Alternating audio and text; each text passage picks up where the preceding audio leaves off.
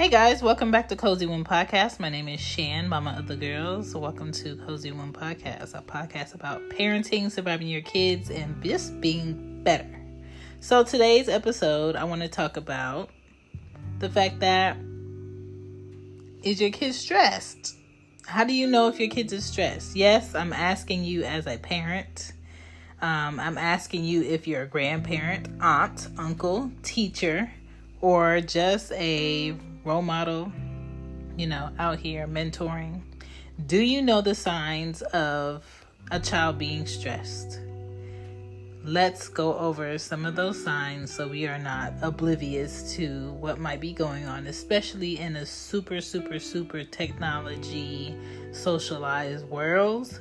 We have to be aware of the signs of, your kid might be dealing with some things, your kid might be stressed, there might be something else going on, and kids are not always open between the ages of 8 and 15, and that is when things really get confusing for them, and things might get a little bit blurred for us as grown-ups. So let's talk.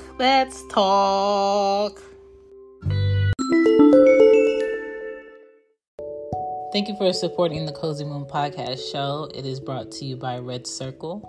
Red Circle is a desktop platform where it doesn't have an app, but it has the best distribution that you can have for your podcast. It gives you the best reach for other platforms as far as distribution, and as far as monetizing your show, it has the best options to go ahead and monetize your show. And also people can donate directly to your podcast. And the best part is you can cross promote with other podcasters within Red Circle. So hop onto Red Circle. Don't be limited by what you can do in your podcast today. Here we go. Back to the show. All right, y'all. So what are some signs that your kid might be stressed? Number 1. Your kid is way more impatient than they usually are, okay? Something is really getting on their nerves, and they're basically exploding out on other things. Number 2, your kid is more antsy and can't focus, okay? Something is bothering them. Something has their attention a bit more, or something is making them feel ill-equipped, not ready, so they dilly-dally, right? And they can't focus. Number 3, the crying seems to come more often and way more than expected, where you might walk into the room and ask what's wrong, and they're hysterically crying, and the reason that they tell you why they're crying is not even worth all of that extra that they're doing, so something else might be going on. Number 4, the things that your kid loved to do, they don't anymore. And they're basically moping around and dragging their feet and being negative about everything, thinking the worst about everything, doubting good things to happen. So that's a sign. Number 5, is your kid more hesitant to do things that they were once sure about? They might be feeling a little insecure. Somebody or something might have them feeling a bit less than. So that might be something that they're stressed out about. Number 6, nothing you try is motivating them to get out their funky funk. Okay? You tried ice cream. You tried their favorite things. You let them buy a toy. You invited them to maybe not go to school today and hang out. You told them they could have a friend come over. They don't want to be around anybody. Those are clear signs that something else is going on. And we also have to remember that children are little humans with little major feelings. Let me say that one more time. Kids are little humans with little major feelings, meaning what we think as adults is not a big deal is a huge deal to them, and we just have to respect their mindset at that time, at that age. Number 7, Are they biting their nails or scratching more or pulling hair or any repeated nagging habit that you're noticing a lot more that they're doing? They might be having a little bit more on their mind, and you might want to have to explore that. If they tell you no, nothing's wrong, you might want to do your own Inspector Gadget tactics to figure out like what's changing, what's going on.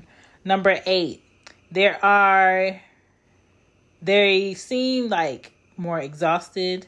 They're oversleeping and they're avoiding people or other children when they're really outgoing. Like something is going on. Okay. I know kids are growing and I know they sleep longer. I used to sleep till like 12 in the afternoon, 12:30, and get up and be like really, really relaxed, right?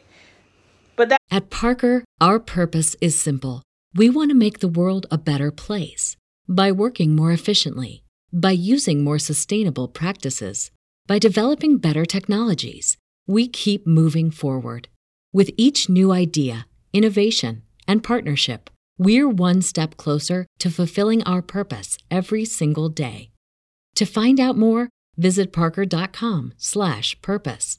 Parker, engineering your success.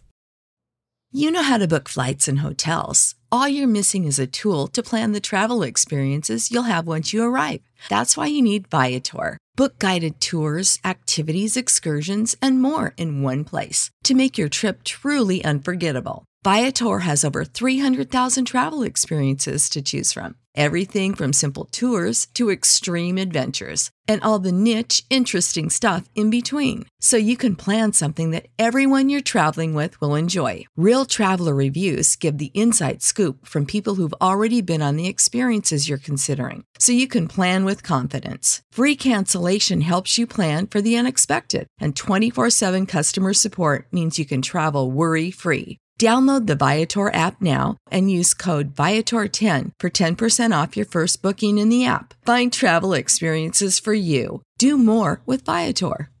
That was just because I like to sleep in, okay? I can't do that anymore.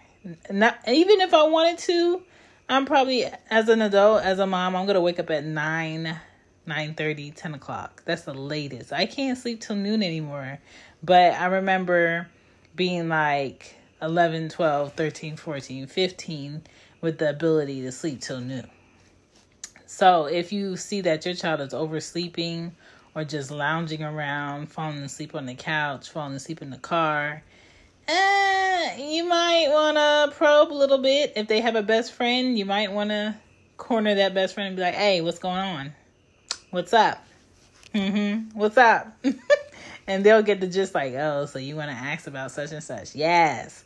What's going on with my child? Since they won't talk to me, you must know something else is going on. What's going on with my child? Like, it's okay to ask the people around them that might know them a little bit better, that might know them a little bit more intimate, to ask them, hey, did something happen? What's going on? I'm noticing this and this. I just want to help.